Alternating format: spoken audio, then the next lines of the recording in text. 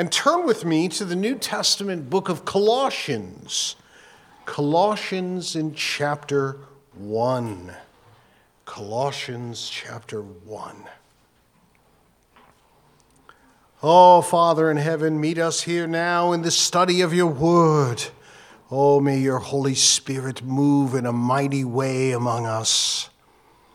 Open our eyes and soften our hearts that we might receive the truth of the Word of God, and that we might be transformed, that we might see you and ourselves in this world differently in light of this truth. I pray in Jesus' name, amen. Friends, I wonder, how did you learn to pray?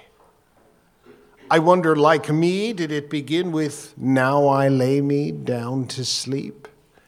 Little poetic, little rhymes that help us to understand the need to pray. Around the dinner table, God is great. God is good. Let us thank him for our food. Amen. Well, that's the heart of it, isn't it? He is indeed great and he is indeed good. Let us thank him. Well, it is wonderful to start there, but friends, we ought not to stay there. The fact is that your prayer life reflects what it is you know about your God. Take a moment to think about that. As we look at Colossians chapter 1, Paul begins, I would say all of his letters that I can think of off the top of my head with prayer. Always seems to include a prayer for the church in which he is writing. And friends, if we're going to learn to pray, how can we do it? We listen to the prayers of others.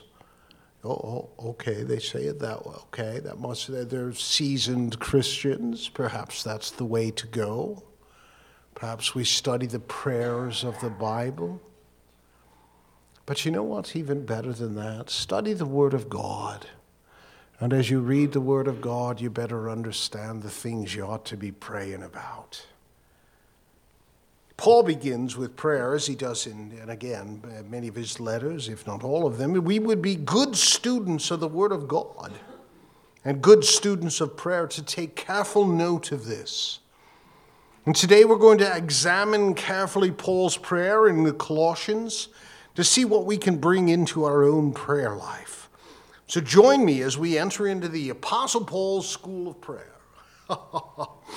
This letter that we are about to read, Colossians, begins here in verses 1 and 2 with what is perhaps a typical greeting from the Apostle Paul that includes identifying two parties. First of all, himself as the author and as well as the recipient.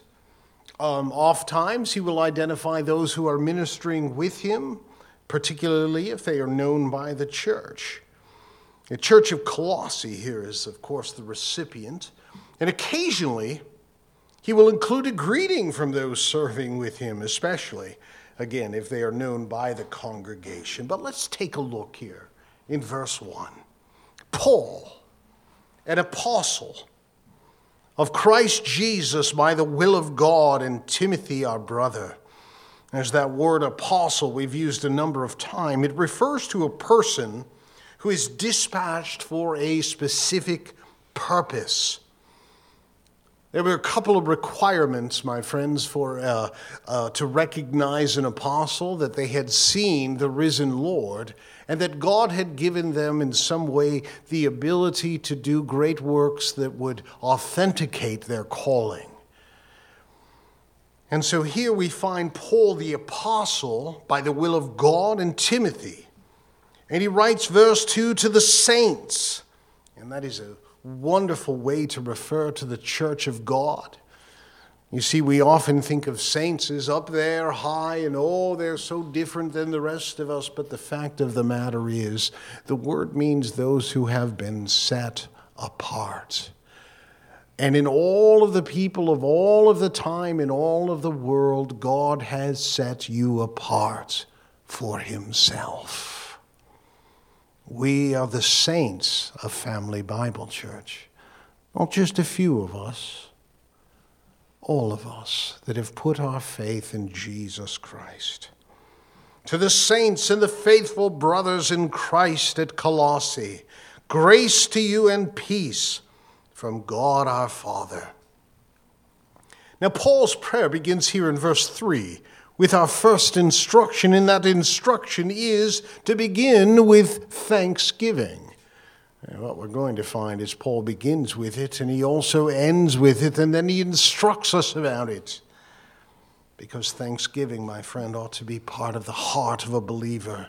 If we understood all the goodness of God and his grace in our life, we would spend hours daily weeping and crying and giving gratitude to God. Paul says, we always thank God, the Father of our Lord Jesus Christ, when we pray for you. Then he tells them why. Reason number one for the church's growth. And they grew in different ways, my friends. For example, their faith in Christ. Paul says here in verse 4, since we heard of your faith in Christ Jesus, and because of their love for the saints, and of the love that you have for all of the saints. And then comes the trifecta, my friends, of faith, love, and hope. Because of the hope laid up for you in heaven. Their faith pointed them to God. Their love pointed them outward to others. And their hope caused them to look forward. And this was a good church, my friend, particularly because they were living in the midst of a world full of heresies about God. It wasn't people yelling and screaming, Jesus isn't God. It was people that said, oh, just Jesus? He's a great God. I mean, he's one of the best gods out there. Did you catch that? One of? Yeah. Beware. Know the truth, my friend. And so he was thanking God because of their growth and their growing success of the gospel. Notice here at the end of verse 5, of this you have heard before in the word of truth of the gospel, which has come to you as indeed in the whole world. Imagine a couple of bumbling disciples sent out to preach the gospel. And there it was all over the world. And people were coming to faith. Look at verse 6. It is bearing fruit and increasing as it also does among you, since the day you heard it and understood the grace of God in truth. Just as you learned it from Epaphras, our beloved fellow servant, he is a faithful minister of Christ on your behalf, and has made known to us your love in the Spirit. And so here is a good and growing church in all the right places. And Paul is thankful. But in Paul's school of prayer, we must also pray for the church. And when we do, we pray for continued growth. Growth, look at that. He just gave him a good report. And he says, but there's more. Oh, there's more. Always room to grow. Look at verses 9 to 12. He says, pray for spiritual growth, that they would be filled with God's will. Look at verse 9. He says, and so, from the day we heard, we have not ceased to pray for you, asking that you may be filled with the knowledge of his will, in all spiritual wisdom and understanding. And there is that word, filled. Filled to the full. They were soaking in it, my friend. That was the desire. That they would know the will of God and they would live it out and they would talk about it and they would share their experiences in it. Oh, Paul prayed that they would be filled with the knowledge of the will of God, and that they would live to please him. There's the target right there, isn't it, my friend? Living to please God. We come into this world. We don't need any instructions. We're already designed and focused on pleasing ourselves. I want this now. One of the first words, it seems, a child learns is no. And they're not afraid to use it. Hold out your hands for the little one. No, I want mommy. And you ain't mommy. Yeah. And so praying, my friends, for spiritual growth, that they would be filled and that they would live to please God. Look at this. So as, verse 10, to walk in a manner, that word walk talks about a lifestyle, that the manner in which that you live is worthy of the Lord and fully pleasing to him. That's the goal. Not to walk in fear, but to walk in love. To desire to live in such a way that pleases God. It is like a young couple that trips all over themselves. Oh no, let me do that for you. I can't wait to, let me get the door, let me get that, let me help you with that, let me help you with help. They fall all over themselves. Remember those days? Yeah. We long to stand before him and to say, behold, with what you gave me, this is what I was able to do. Like a kindergartner in a paper plate and glue and all the colors, and I made this for you. And it came from the heart. Yeah. Walk in a manner worthy of the Lord and fully pleasing to him. And he continues here in verse 10. These are things that Paul is praying for this church. Ought to be on our mindset here, my friends, in our purview. Bearing fruit in every good work. I mean, that's the point of a Christian, is to be bearing fruit. God has planted within us life. And bearing fruit means there ought to be something coming out of our lives that is good for someone else. Something that is being produced within us that is of value to others, an encouragement to others. And so Paul prays that they would bear good fruit and that they would know God. You say, what do you mean? They're Christians. They know God. Oh, friends, that word gnosko is intensified with the word epi before it, epigenosko, and it means to know by experience. That you would know by experience the God you serve. That you have seen his goodness. That you have seen his loving care. That you have seen his compassion in your life. That you know all of the attributes of God, not by a list in your head, but by the experiences of your life, that you might know him. Not know of him, but know him, and know him well. And that you would be strong, he prays. May you be strengthened with all power according to his glorious might, for all endurance and patience with joy. The ability to keep plodding forward, patiently, waiting, and with joy. There's a picture of a Christ follower who is filled with the Holy Spirit. After all, it is the fruit of the joy is the fruit of the Spirit's work in our life. And we find joy It is because the Spirit of God is at work in us. And ultimately here in verse 12, he says, giving thanks, and there it is again, that we would be thankful, giving thanks to the Father who has qualified you to share in the inheritance of the saints in light. Astounding that we would be grateful.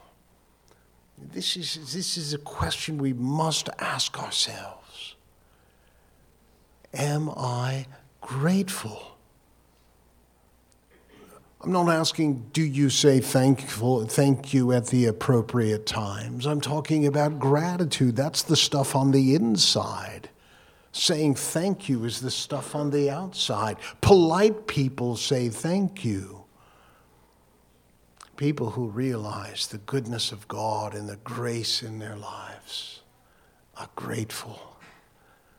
They recognize what they have, how good God has been to them. It is a state of gratitude that we have. Paul says, that's what I want for you. Now we are about to enter a very, very unique and special section of Scripture.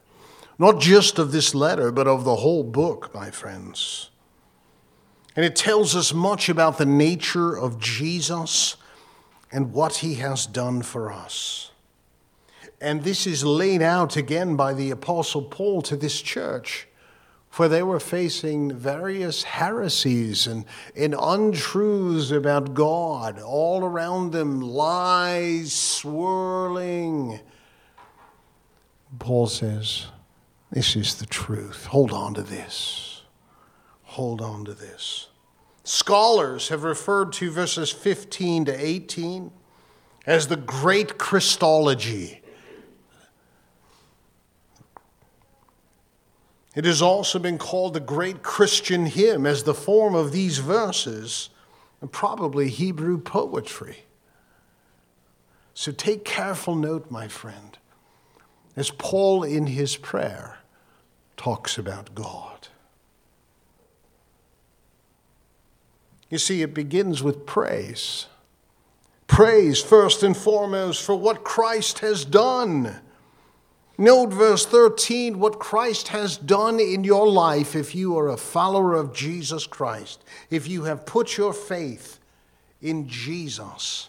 He has delivered us from the domain of darkness and transferred us to the kingdom of his beloved Son. There's a picture right there. This is where you were living in darkness, in sin, of hopelessness, of wickedness, of hell. God has transferred you into the kingdom of his Son, where there is hope and there is goodness and there is compassion and there is comfort. There is goodness and kindness and love. These are the things for which we ought to be grateful, because we could not do this by ourselves. You will notice that it is the work of God that has done this. We didn't decide one day, I don't like the conditions around here. It was God at work in our life to save us. And so praise the Lord for what he has done. He has delivered us.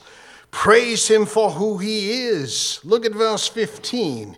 He, that's Jesus, is the image of the invisible God. Imagine that.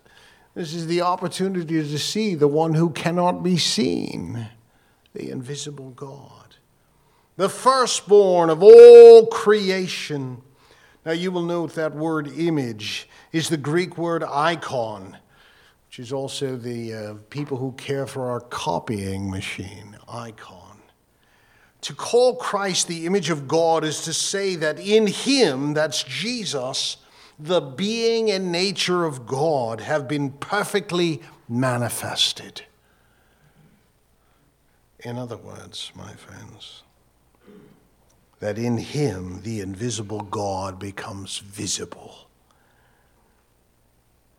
Firstborn, of course, here. He is the firstborn. What are we talking about? A lot of people have been born before Jesus. We go back and we figure out the date, probably in the springtime. We know a lot of people were born before Jesus. What are we talking about, firstborn? Well, my friends, that expression indicates the Jesus priority in time. In other words, the supremacy and the rank of his sovereignty. He is above all that has been born. I'm talking about the word preeminence here today. You know what that means? Above all else. Ain't no one in competition with the Lord. Sometimes people see that it's Jesus and Satan and they're kind of on the same. That ain't the case, my friends. Oh, God, he's far above Satan. Satan is a created angel, fallen. Jesus is the very creator. No, there's not on the same plane anyone. And so he is, my friend, the supreme and rank sovereign one. And by him, verse 16, note carefully, for by him all things were created in heaven and on earth, visible and invisible, whether thrones or dominions, rulers or authorities. This short list is likely the dominion of angels, different orders. All things were created through him and for him. Jesus, the Creator. It is important that we think of Jesus in this way. In the beginning, when God spoke, it is Jesus. Jesus, the Creator. He is God. He is preeminent over all. He is Creator. He is the image of God, the Creator. And look at verse 17. And he is before all things, and in him all things hold together. Jesus is the glue that holds it all together. What keeps everything together from becoming untogether? Why doesn't the world just come apart right now? Because the Lord Jesus holds it all together. You see, he is the principle of cohesion in the universe. He impresses upon creation that unity and solidarity which makes it a cosmos instead of chaos. He is all in all. Friends, is your view of Jesus becoming greater and greater by the study of the Word of God? I sure hope it is. It ought to broaden your understanding of who this Jesus, born in Bethlehem, it truly is. He is God. And you will note also in verse 18, he is the head of the church. He is the head of the church. The church is his body. He is the head. He is over it all.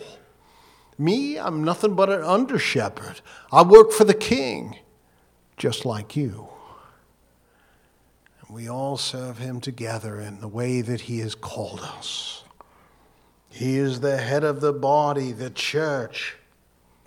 And he is the beginning, the firstborn from the dead, that in everything he might be, there it is, preeminence. And Paul was not saying that Jesus was the first person to be raised from the dead. Not saying that at all. But he is the most important of all who have been raised from the dead. That term first means above all. That's what he's talking about. He's not talking about an order. He's talking about this way, not this way. It's not about a timeline. It is about preeminence. And so, my friends, he is the head of the body.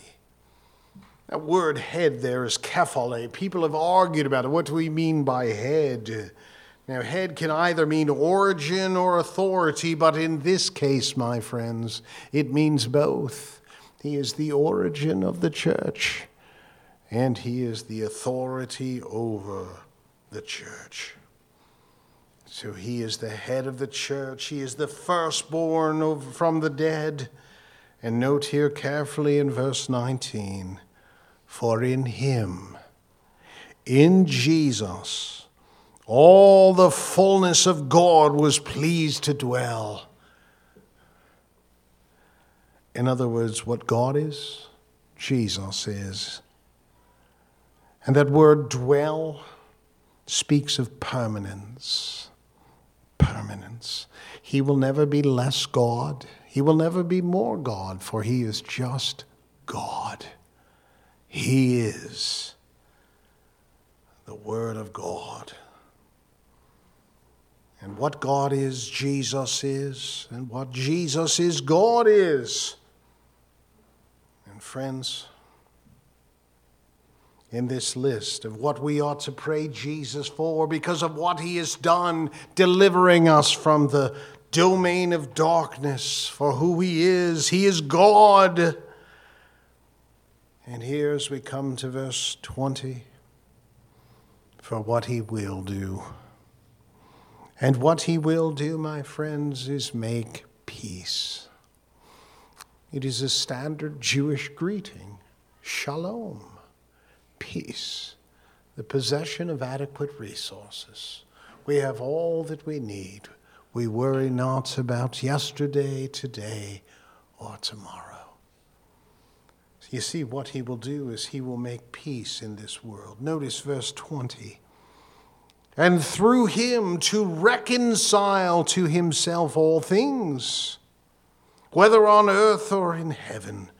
You see, everything is in somewhat chaos because of sin. Division everywhere. We start drawing lines of nations and counties and cities and properties and rooms and this and that, and there is a great division. You see, what the Lord Jesus will ultimately do is bring it all back to the intended creation. Before Adam and Eve selfishly threw away all of the goodness of God and said, we just want a bite of fruit. It's just a bite. And they lost it all out of the garden. Sin and death enters the world, and it gets worse every day. But notice what he will do, my friends, the goal, and through him to reconcile to himself all things, whether in heaven or on earth or heaven, and making peace by the blood of his cross. So we know what the goal is, now we know the means. The means was not to come and preach or to set a good example.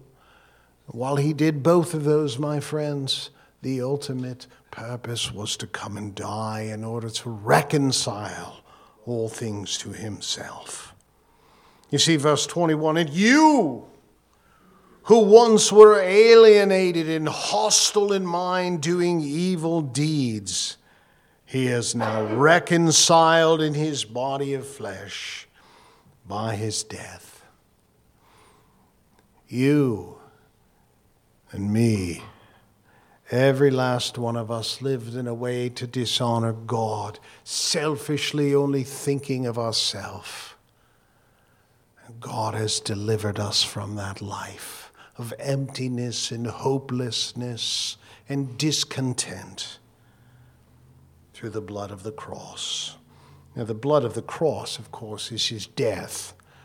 It wasn't a blood donation, my friends. Yes, my goodness, he bled indeed, but it was not his bleeding, it was his death that purchased these things.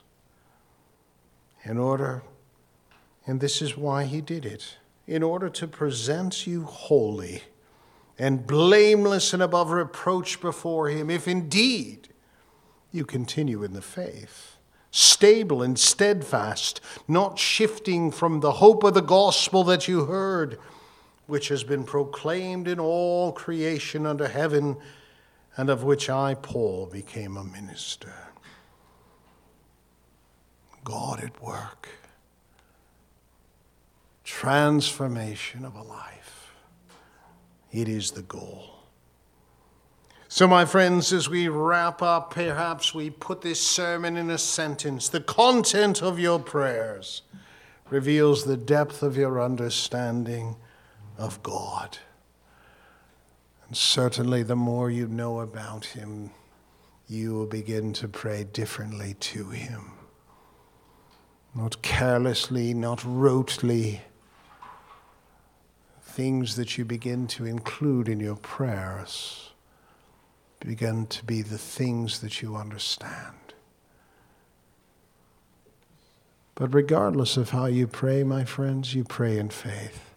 It's not about special words. There's no magic potion, particular order. If you say this, this, and this, then you get that, and this.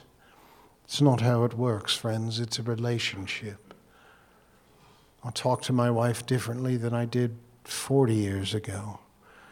I'm not certain I knew her 40 years ago, but you understand the point. As we grow in our relationship, the words, the context, the concept is there changed. So pray. Pray for heaven's sakes. Pray the same way you learn to walk. You do it every day, and you get better. And study the prayers of the Bible. You will be shocked what you find. Listen to the prayers of others, particularly those of the seasoned saints who've been there a while, who've been through it, who know the grace and mercy of God. But guard yourself. Guard yourself. The only authority on prayer is Jesus himself. The rest of us, we're still learning. And be led by the Spirit of God. Let's not forget the work of the Spirit of God in our life. As we bow our head, we submit ourselves to God and worship. Worship the great God of Christmas. Let's pray.